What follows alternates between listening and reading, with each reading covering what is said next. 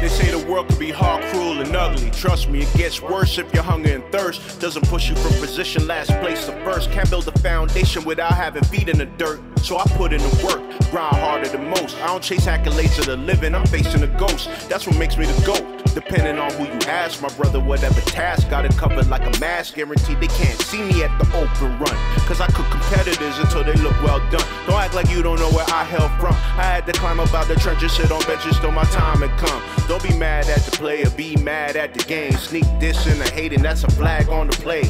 Me falling off, that'll be the day. I'm like Bolt in the race, leave the track flambe, it's the open run.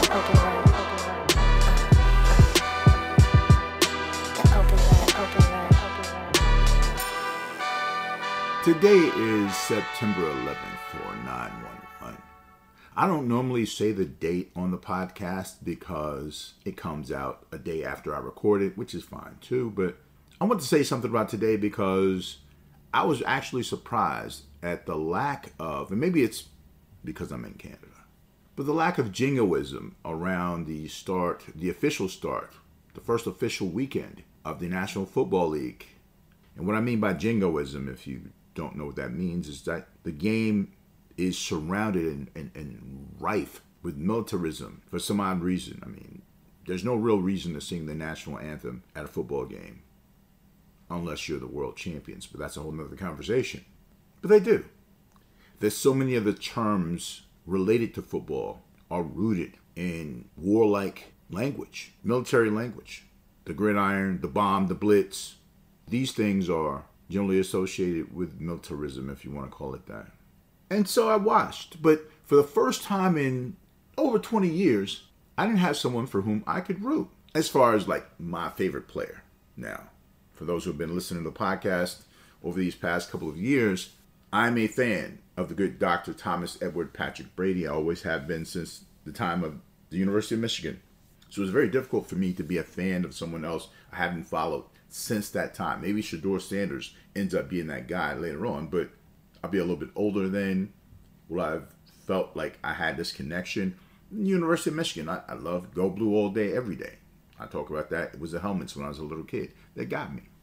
But when I look around and I talk about Tom Brady and Shedeur Sanders, and I realize that 14 black quarterbacks started this past Sunday in the National Football League. You know, the guys who didn't have the mental capacity to secure that position and play that position effectively.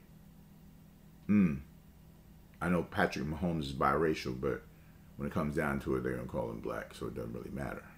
And I don't want to go too deep in that bag either, because that could be a whole nuanced conversation about race and constructs and everything else. But we don't have that type of time today. While I'm waiting, am I going to cheer for a guy because he's black? Am I going to cheer for him because, or his team, because of my relationship to him? I'm having a dilemma. I'm in quite the quandary. What a conundrum. Yes. So I'm looking forward to the NFL season. And I want to shout out my man, Earvin Magic Johnson, in command, minority owner of the Washington Commanders, who won their first game. So shouts out to him. And shouts out to all black owners in the NFL, or I guess they call them governors now. Hello, governor. And I was reminded when I was thinking about Magic owning the Commanders and how he's diversified his portfolio from a business standpoint since he left the association. But has he really ever left? The first minority owners, black minority owners of an NFL team were these trailblazers by the name of Venus and Serena Williams, who have trailblazed not only in that arena, but also, obviously, in tennis. And this is homage to that little 8-year-old girl dancing around Flushing Meadows at the Arthur Ashe Center, watching Serena and Venus, and 11 years later becoming the latest teenage champion at the U.S. Open, and the first one since Serena in 1999. Yes, shouts out to you, Coco Gauff, winning your first major single title. Salute to you in the U.S. Open win. And salute to number 24, and I'm not talking about the late, great Kobe Bean Bryant, but I am. The original Joker, the OG Joker, Novak Djokovic, winning his 24th time Margaret Court. I don't even count Margaret Court. So the top two tennis players ever in terms of winning majors are Novak Djokovic and, of course, Serena Williams, who won 23. He's at 24 now. Djokovic, at the end of winning his 24th title, Djokovic went and changed his shirt and he was crying. You could see him sobbing visibly. He talked about when he was going through some down times, how he would lean on Kobe and talk about winning mentalities and keeping the spirit up. And they considered him a friend, and he really missed him. And Gigi and everyone else who perished that day back in January of 2020. Doesn't seem like it was that long ago, but yet it is. It made me wonder, is it harder to get to the top? You win 24 championships. You win 5 NBA championships with 2 different types of rosters. You win so many titles and going through so many things. Is it harder to get to the top or stay there? And with that in mind, I'd like to welcome you to The Open Run with Will Strickland. That would be me. The Open Run with Will Strickland is brought to you by the fine folks at One Neighborhood. Yes, oneneighborhood.com, coming up very, very soon. I can be found across these rough interweb streets at W_Strickland and the number 1 on Twitter, Will Strickland and the number 1 on IG, and of course across all streaming platforms where podcasts can be found. But in this case, right now, exclusively at Anchor.fm. Is it harder to get to the top or stay there? For years, the idea that America was the best at everything was a thing that was propagated to us. You know, the only thing that America doesn't really want to be the best at is racism. But again, another conversation altogether. When I look at the FIBA World Cup, which I thought was great this year, the notion that America, who had won most of the gold medals except for the games where they were cheated in 72, or the whole Cold War thing had gone on between Russia and the United States, where the United States boycotted the games in 1980, and subsequently in 1984, Russia did the same. They've always been at odds, especially during the times where basketball, first introduced into the Olympics in 1936, was a part of the games. And I'm looking at the semifinals for this year's World Cup, which is not necessarily the Olympics, but it works toward ranking those teams. You have teams that have committed and players that are committed, whether they're playing Eurobasket or somewhere else overseas.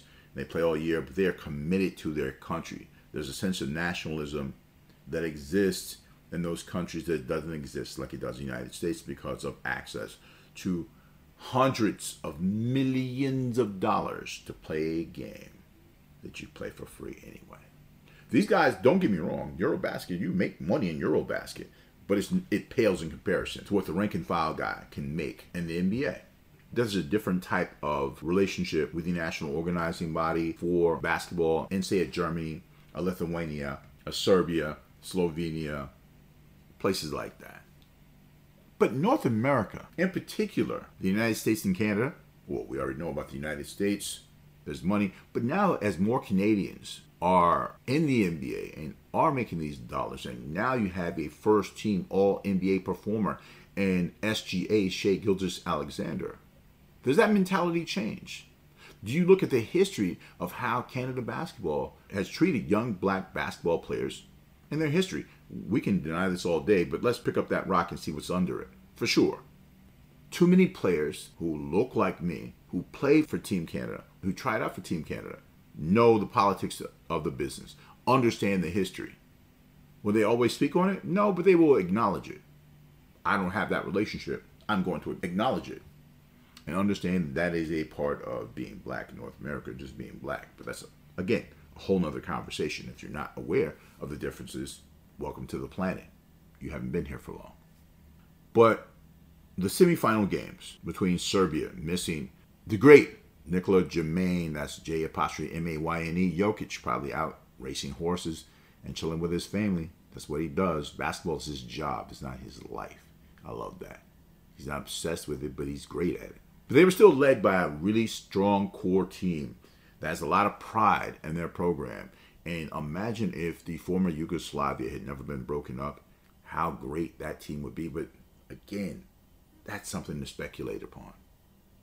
Right now, they have a leader in the name of Bogdan Bogdanovic, who was blessed with a middle name that's not one that I've given other Slavic players because they generally don't have middle names.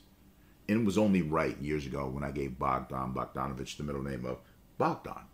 So I could say, Bogdanovic for 3. He was a leader for Serbia this year. They outlasted Canada for the chance to go to the gold medal game. Serbia, you couldn't name their second best player. Team basketball. They got the ball up the court. They moved. They didn't hold the ball for long. And they trusted all the guys on the team. They had an identity. This is key. They have an identity. I shouldn't say had. And Canada, still trying to remedy itself with its non-NBA players and having a wealth of NBA players, 7 in fact, who are on the team. Canada couldn't outlast Serbia. Serbia goes on to gold medal game. And Germany, they have a couple of NBA players in their squad. Franz and Moritz Wagner, Daniel Theis, Dennis Dominic, Dennis Schroeder, who people had clowned for a couple of years because they said he fumbled the bag. Ha, ha, ha. He had a bag to fumble in the first place. It just, this mentality on these rough interweb streets is something to behold. The ability to pile on someone and try to crash their life is an amazing thing. It's rooted in hatred and jealousy and ignorance.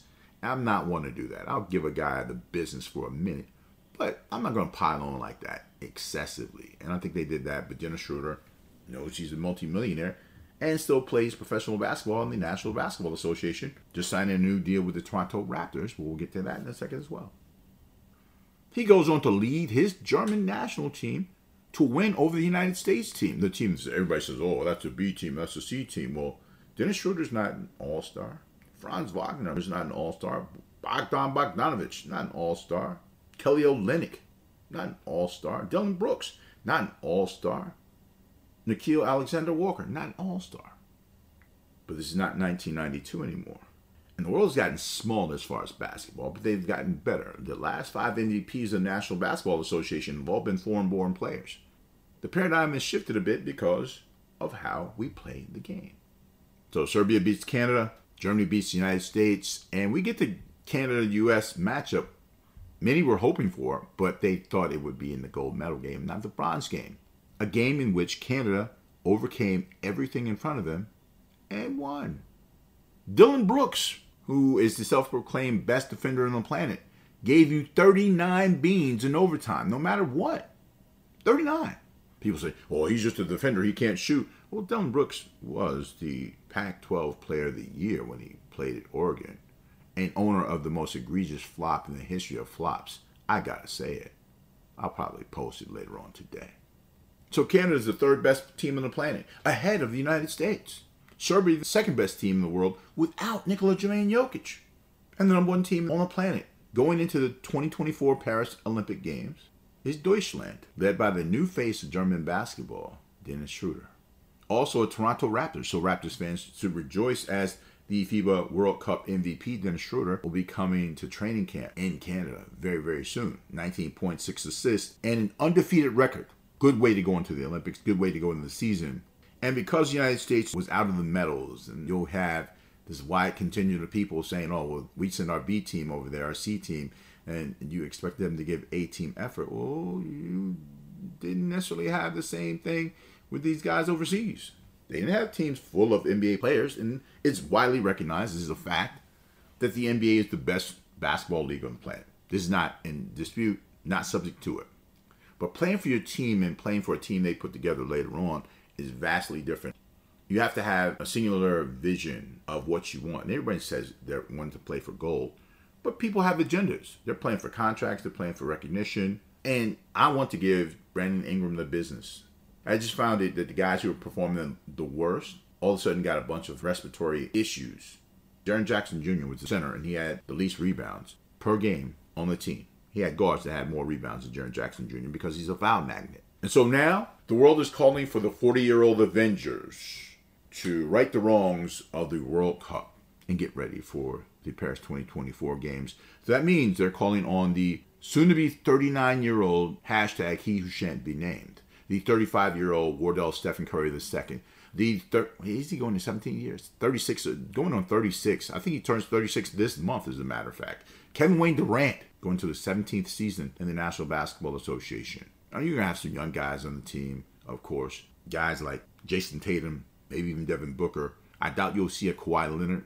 There's no load management in the Olympic Games. But the fact that they're calling on the 40-year-old Avengers and the program hasn't been developed because you have to make a commitment to being a part of the national team is funny to me. Or maybe it's not so funny. And maybe they're back to be called the Redeem Team 2, the Avengers. Yeah, that would be funny. But what is not funny is what we have on the other side of this. So come back for more of The Open Run with Will Strickland.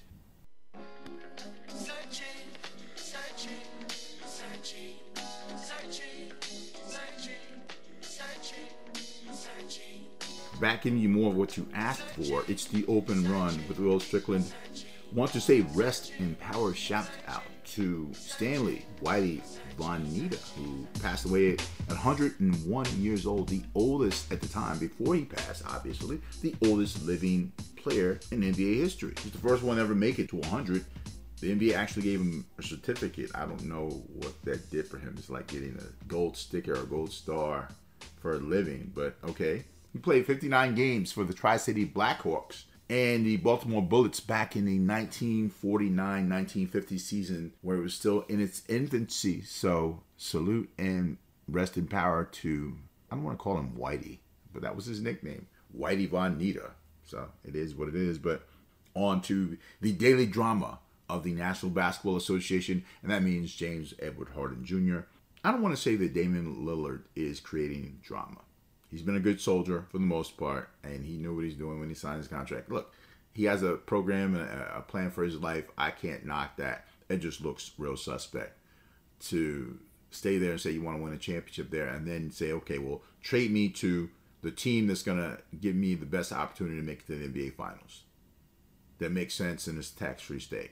I guess he's earned that. But James Harden, there's no country for old men. They couldn't even trade you to the place you wanted to go. You knew they didn't have the assets.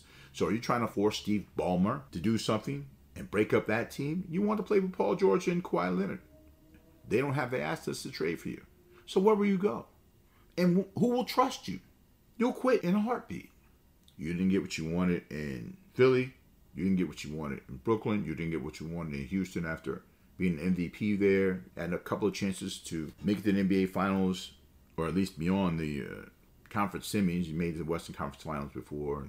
Your playoff performances were suspect at best in your history, as you well know. Then you guys got blown out in Philly in Game 7 against Boston. He was very nonchalant about it. I mean, it's just a game. But when you talk about your legacy and how you fit as one of the top 75 players to ever play the game, does it matter? I've always wondered about this, and there was a conversation between my guy, friend of the program, Robert Keith Ory, he of 7 rings and no losses in the finals. Sounds familiar. Or something like that. And Gilbert Arenas, who was like, yo, I take the money that I earned by never going to NBA Finals or winning a championship at all over your 7 rings, because what can you do with them when you leave? They're useless. They're just mementos. They're trophies. They're also signs of achievement, much like I guess money is. Does money have more utility than the rings? Probably so, unless you utilize a way to make speaking engagements out of being a 7-time champion and parlay that into a TV career or a podcasting career like Gilbert Arenas does.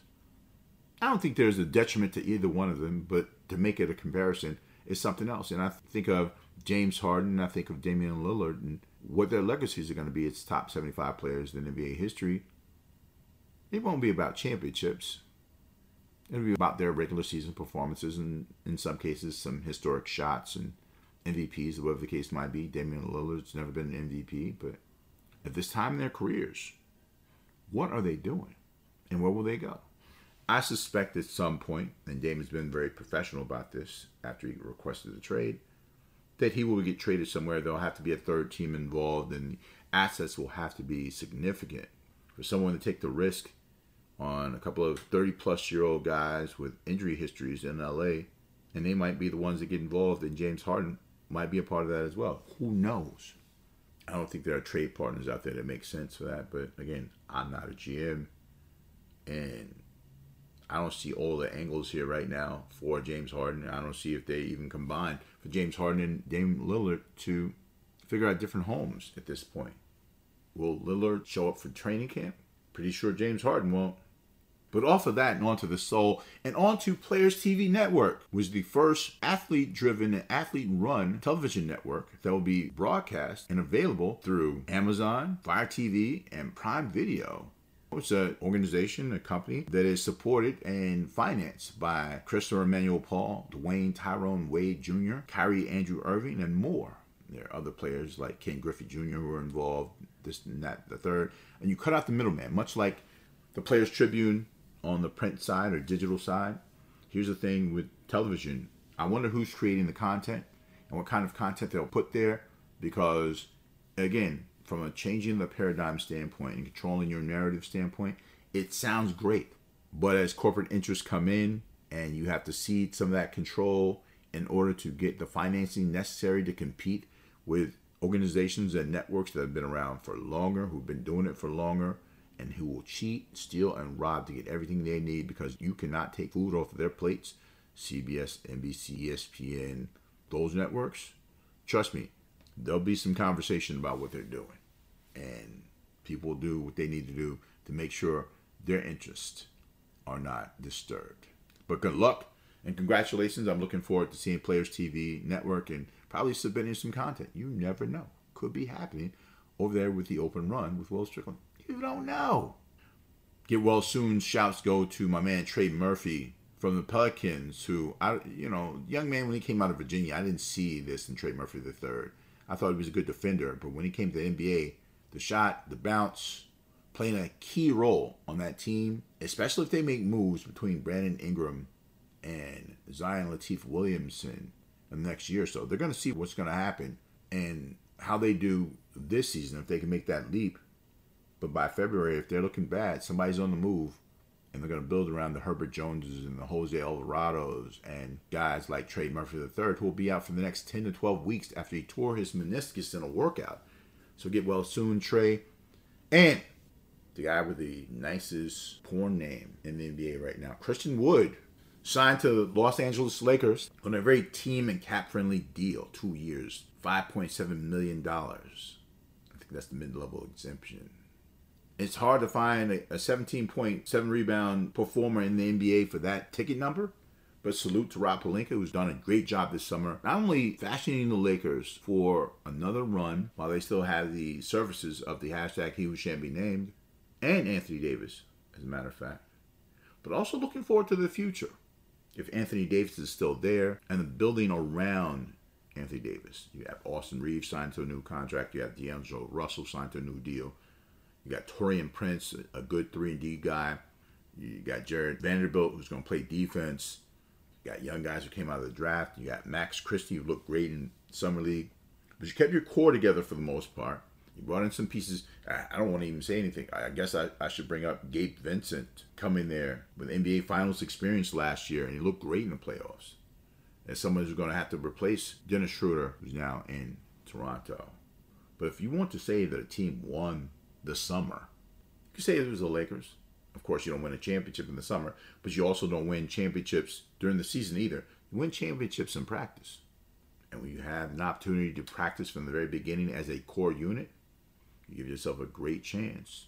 And we're going to give you a chance to come back for more with the Open Run with Will Strickland on the other side of this. So, understand the assignment and move accordingly. We'll see you soon.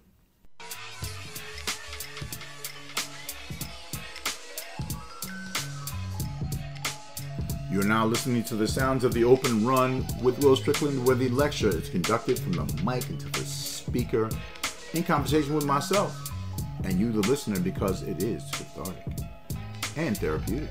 Shouts out to my old high school point guard and new head coach of New Mexico State University men's basketball team, Jason Hooten. We had a nice little conversation this past weekend about rebuilding a program and some of the young cats who I want to kind of funnel his way and give them an opportunity, have them try out.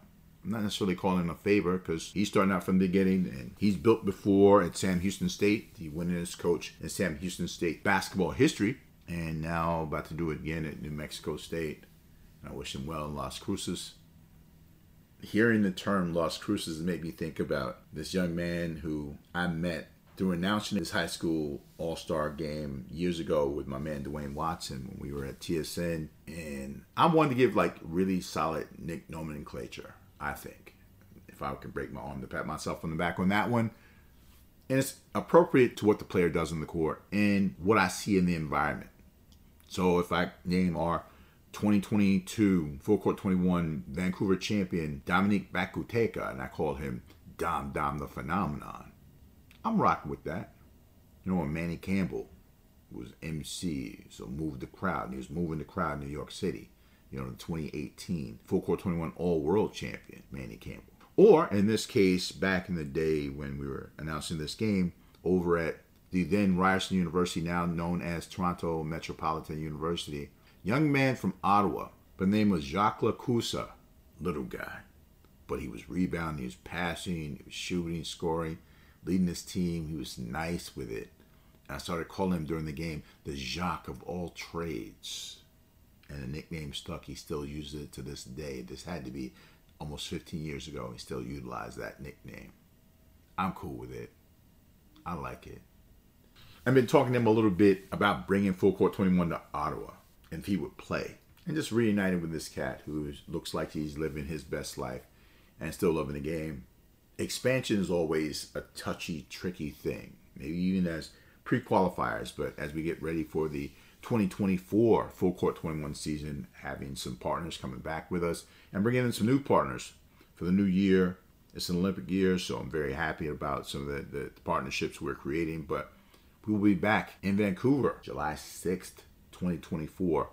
And every Saturday after that, for the next 4 weeks, we're going to be in a different city in Canada. On the 13th in Toronto, on the 20th in Montreal, on the 27th in Edmonton, aka Las Vegas, and last but not least in Hollywood, California.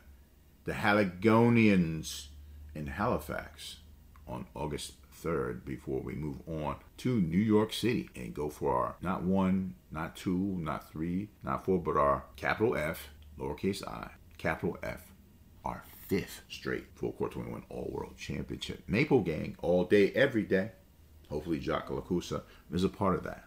These guys, whether I'm talking about Coach Hooten or young men who are playing the high school games, who played in university or college somewhere later, I want to highlight our desire to continue to grow our game with more women participating in Full Court 21. Hopefully we'll have more of that. FC21ca.com will be your home for everything Full Court 21 in Canada.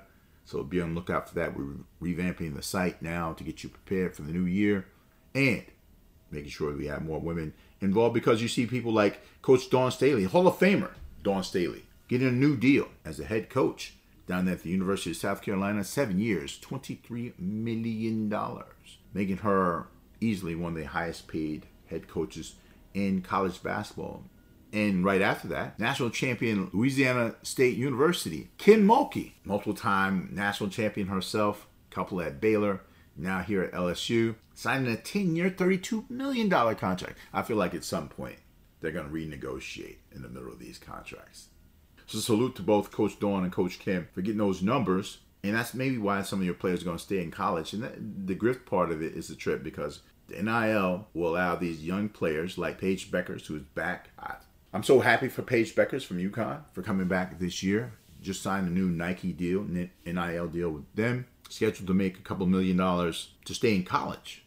Of course, UConn is going to sell a bunch of Paige Beckers jerseys. And has she not gotten injured, or has she challenged the hardship rule of the WNBA? Like I said, she could have. Would that have made her a pariah in the league? Maybe. But would it have made her a groundbreaker? Absolutely. Didn't happen. She has some injuries. I don't know if her stock is the same, but we'll see what she does this season. If you can make a couple $1 million staying in college and only make Supermax contracts in the WNBA are like $250,000, and she's not at Supermax level, why would you go to the WNBA? So the WNBA has to change around their pay structure. You see Becky Hammon making $1 million a year, and her players don't make that. It's not universities, it's professionals. I don't know any head coaches who are making more than the top players in the NBA, because they won't. It's not how it's structured. So maybe something has to change in that paradigm as well for the women to find more equitable pay for their services. Playing the game they would play, like I said, for free. Becker's NIL deal did not exist when DeMarcus Cousins played basketball, did not exist when Jalen Rose played basketball did not exist when Will Strickland played major Division I college basketball. We can't fault these kids for the results of poor planning from the cabal that is the National Collegiate Athletic Association. And former University of Kentucky center and star DeMarcus Cousins went on Kevin Garnett's show, KG Certified and Showtime, and talked about going to university and talking about his experience and how NIL now is just reparations for players. There's reparations for years and years and years of stripping them down of their money and their name, image, and likeness, where DeMarcus Cousins gave the example of the University of Kentucky playing a game in Cancun, and there's a guy outside the arena selling t-shirts with his name and image on it and making $60,000. And DeMarcus Cousins can lose his scholarship if someone buys him something to eat or if he uses a car for the summer. There's an imbalance in that. I don't want to utilize the term slavery, but I guess I just invoked it here. But there's an imbalance in the system where the players, the generators of the revenue, the people that other people come to see perform, are treated like caged animals at times. I remember Shabazz Napier, also of the University of Connecticut, talking about going to bed hungry at one of the top universities in the country. How? On full scholarship? With all this Nike money? How? I get DeMarcus Cousins feeling the way he felt. And I look at this situation with the name, image, and likeness, and I wasn't a star player. I was nothing like that. But I guarantee you I would have been making millions of dollars. The NCAA is a farce. It always has been. For them to try and exert any degree of power today is ridiculous. So the trade-off is let us still continue to be an organization while you can make some money, and we'll restrict how much money you can make, but as long as you're here. And don't get me wrong, not all college players can make NIL money. They're not. If you're the 12th guy on the bench, whatever, you're not making that money. So what does it mean to you? Oh, maybe some pocket change for a local sandwich spot. Okay, cool. Do that. If you can do it. But know this. DeMarcus Cousins is cool with University of Kentucky. He's cool with his players. Cool with the idea of being able to earn money from it. But the organization that tries to control how you move, the NCAA, it's like they can kiss my ass. I wouldn't want somebody to play with me and play with my name, especially if I was a star like that, because I quit school because of recess. I don't play. And neither should you. So make sure you come back, because it's not how we start, it's how we finish. And we're going to finish strong on the open run with Will Strickland.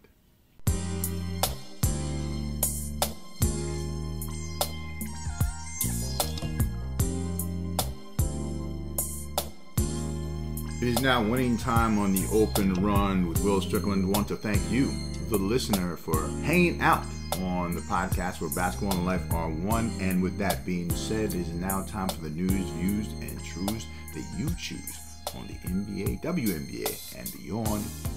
Some WNBA action as we head into the playoffs. Last games of the season were this past weekend, and awards were locked up. Voting ended late Sunday night. I want to shout out Kalea Copper of the Chicago Sky and Jewel Lloyd, who both signed Supermax contracts for the next 2 years. Jewel Lloyd also is a record breaker. 939 points in a 38-game season, breaking the record that was done in 34 games by Diana Taurasi.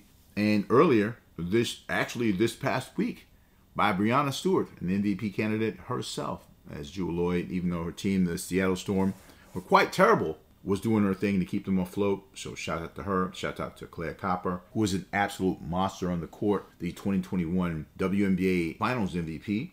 Jewel Lloyd breaking Diana Taurasi's single-season scoring record. She scored 939 points. Taurasi averaged 25.3 in the year that she broke the record. Jewel Lloyd at 24.7. So shouts out to both Miss Copper and Miss Lloyd on the contracts and on outstanding seasons. But we're talking about the most valuable record breakers. We're talking about Breanna Stewart, who had the most 40-point games and also broke another Diana Taurasi record. She's generally considered the GOAT. And Breanna Stewart, an outstanding season, moving over from Seattle, where she was a teammate of Jewel Lloyd's, and coming on to what people might consider a super team. You would think that your production would go down, or that you have to balance these things out, and someone's game is going to have to quote-unquote suffer. As a result, you had a former Defensive Player of the Year and MVP, and Jonquel Jones, who was the fourth leading scorer on that squad. So Stewie, everything was built around her, and Sabrina Ionescu and Benajia Laney, and they are the second best team.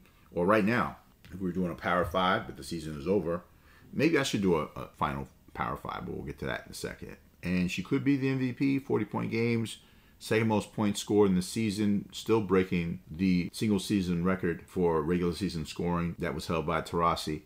You go on to the Connecticut Sun, their MVP candidate, Alyssa Thomas, who led the league in rebounding and assists and triple doubles on a team that everyone thought was going to fall apart after Kirk Miller and Jonquel Jones left. The third best team in the league, the Connecticut Sun. Shout out to Stephanie White for the job she's done there to keep that squad together. But Alyssa Thomas is the glue to everything. 16 points, 10 rebounds, 8 assists a night. The first person to ever lead the league in rebounding and assists. Broke the assist record held by Courtney Vandersloot. Alyssa Thomas is a leader, and I guarantee you, and maybe I'm tipping my hat a little bit, but you take Breanna Stewart off that team, are they still a playoff team? 100%. You take A'ja Wilson off that team, and you have the returning former MVP herself, Candace Parker, coming back to replace her. Are they still one of the top teams in the league? Absolutely. Connecticut, who had already lost Brianna Jones, and she would have definitely been a key asset in the playoffs this year, is one thing. Losing Alyssa Thomas, team's not even in the playoffs. Don't see it. So Alyssa Thomas, the second most valuable record breaker this year. And last but certainly not least, A'ja Wilson of the Las Vegas Aces. Let's put it like this. When I say it's not how you start, it's how you finish. Well, they started strong and they finished relatively strong. But A'ja Wilson's last 5 games, she scored 145 points. So she's averaging 29 and 10 to close out the season, shooting 56% from the field and averaging 2 blocks a night. So she's in the running for not only the MVP, but Defensive Player of the Year again. And she would be a person that would win her 3rd MVP. And there's only been a couple of people who've done that in the league. So A'ja Wilson's on that. And shouts out on the side to the 3-point record being broken by Sabrina Ionescu, who has a sick, I don't know why they want to call them unisex kicks for women whose names are on them. They never called Jordan's unisex kicks. I don't get it. But her kicks are sweet. The Nike rollout, mwah, chef's kiss. Excellent look on Sabrina Ionescu's shoes, but she is the regular season 3-point made record holder for the WNBA now. I'm going to do a Power 5 for sure. We're going to end it up with the number 1 team in the league, even though they're the 2nd seed, the New York Liberty. Of course, the Aces at number 2, who finished out strong. They won a record 34 games this year. They lost 6, most of those, 4 to the Liberty. So for those who are anticipating those 2 teams in the finals, it might not be as easy as you think it would be. 2 talented teams, the best teams in the league, making it to the finals. Anything can happen as the playoffs start this Wednesday in Las Vegas. At number 3, the Connecticut Sun. At number 4, the Dallas Wings. And at number 5, the Lynx. Nothing has changed really from last week, but what has changed is the playoff preview that we're going to do right now, as the number 4 and 5 seeds will match up in Dallas, starting off with the Wings facing the Atlanta Dream. Ryan Howard has an opportunity to upset the apple cart as Satu Sabally and Enrique Ongumbuale lead a very tough Dallas Wings team. That's an opportunity to do some serious damage in the playoffs. Best of 3 series starts very soon for them, as well as the number 3 and number 6 seed Sun versus the Lynx. I see this as probably being a sweep, although Napheesa Collier and that whole team, Cheryl Reeves' team out there in Minnesota, are not going to walk away. They're not going to be easy pickings. It's not a soft touch out there in Minnesota, so look out for the Sun to do their thing.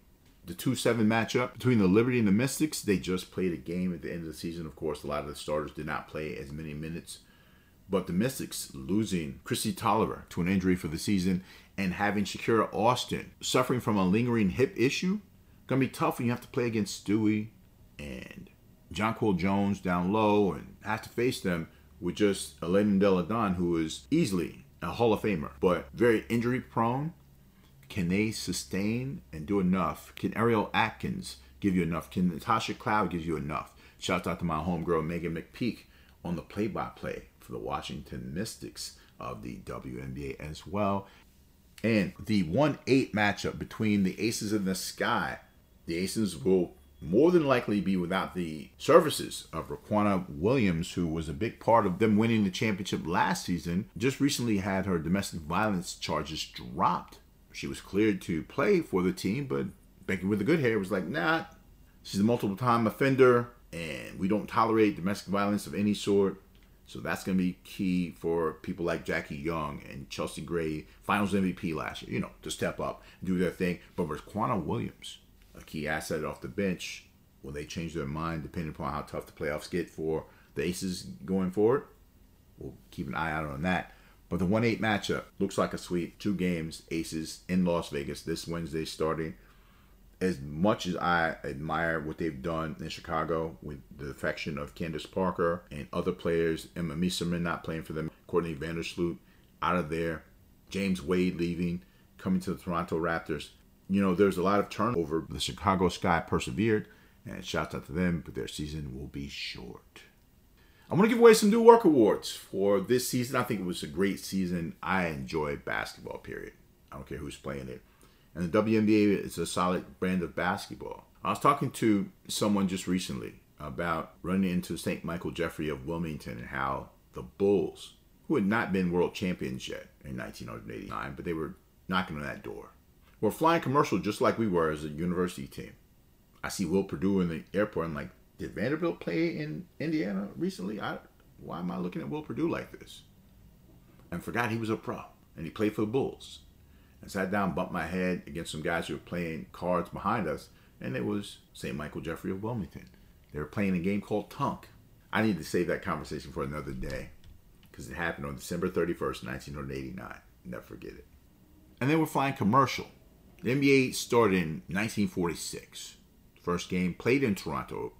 The Toronto Huskies versus the New York Knickerbockers. I think it was November 1st, 1946. 43 years later, they're still flying commercial. So, ladies, I understand that time and technology change things, but be patient.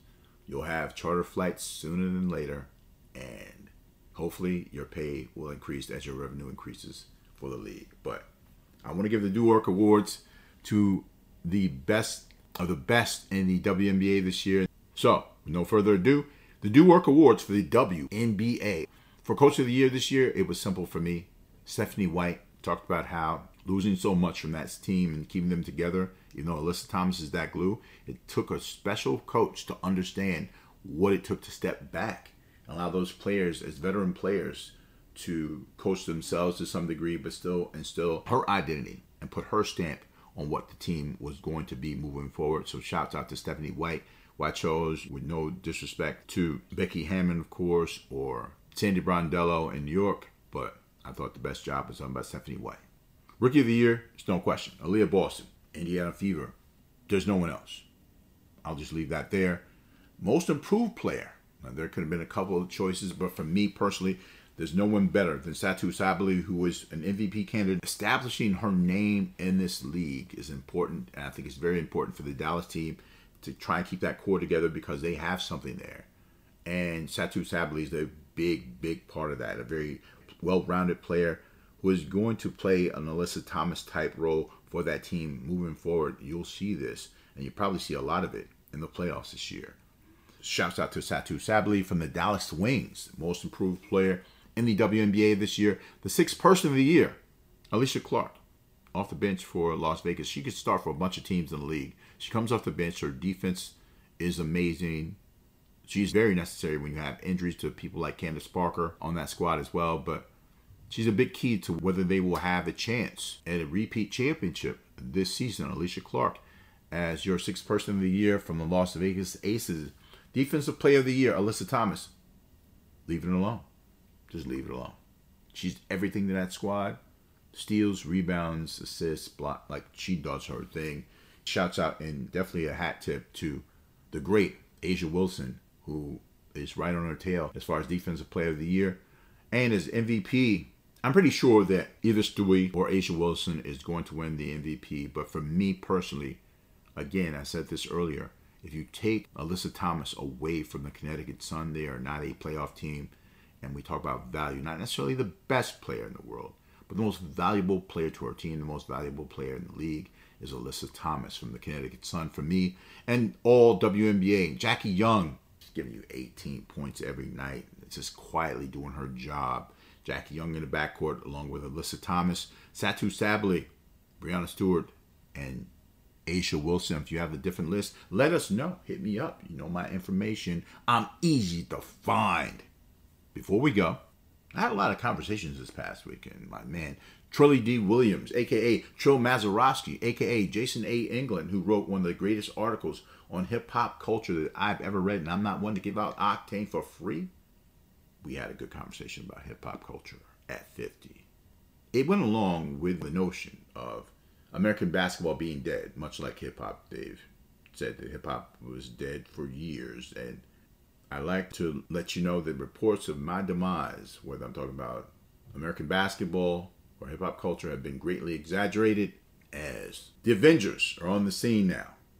Redeem Team 2, led by the hashtag He Who Shan't Be Named. Those guys have expressed an interest in coming back and restoring the luster. I mean, the World Cup, the FIBA World Cup, and the Olympics are two different things altogether. But again, because there's no nuance in sports broadcasting, for the most part, most people won't know that. At any rate, American basketball is not dead, but it's suffering from an identity crisis. Because at a certain point, you won't be able to call on the hashtag He Who Shan't Be Named, or Wardell Stephen Curry II, or Kevin Wayne Durant to put on a cape and Captain Save him. Save him from what? The world has gotten smaller and greater at the game, but there's no question the best players on the planet overall are in the United States, and they represent America. I made a statement about Yugoslavia. It doesn't exist. We can speculate all day, but what we do know is that you put a team with Durant, Curry, and the hashtag, you could put other parts out there and flourish in the attention economy. And as I speak about the attention economy, Shaquille Rashawn O'Neal posted something on his Instagram page that talked about the 21st century All-NBA team, like the best 21st century All-NBA teams. First, second, and third team. Obviously, he was on the first team. It's Shaq. So, when you look at the team, was Steph, the late, great Kobe Bean Bryant, blessed dead, the hashtag He Who Shan't Be Named, and the great Timothy Theodore Duncan next to Shaq. Questions, thoughts, comments? Share them, please. The second team was Stephen John Nash.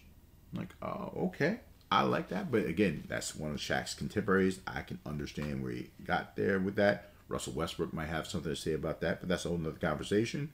Dwayne Tyrone Wade, Kevin Wayne Durant, Giannis, Ugo, Laterence Antetokounmpo, and Nikola Jermaine Jokic on the second team. Okay. And on the third team, he had Christopher Emmanuel Paul, James Edward Harden Jr., Kevin Maurice Garnett, and Dirk Werner Nowitzki. I think he's cheating by having two power forwards when he needed a small forward. I would replace KG with Kawhi Anthony Leonard personally, and then figure out what I have to do between Dirk and KG. Which NBA championship was more impressive? That Dirk had a couple of runs with the same team probably edges him over KG. That's tough. But for me, I'd probably put Dirk there. And surprisingly, at the center, Dwight David Howard, selected by Shaquille Rashawn O'Neal. Who are your teams? And is there this notion that somehow America needs to be number one in the world, whereas Germany is number one right now? Depends on from whose lens you're looking. But let this be clear, that basketball season is right around the corner, whether you're talking about the WNBA, college basketball, or the NBA itself. And then right after that, we roll into the Big Three and Full Court 21. Basketball never sleeps. Basketball never stops. And until next week, do remember, do what's popular with the population. Make sure you don't get beat off the dribble. And keep listening to The Open Run with Will Strickland. Rich Kid, my mellow, my man. Do what you do when you do it, sir. Easy.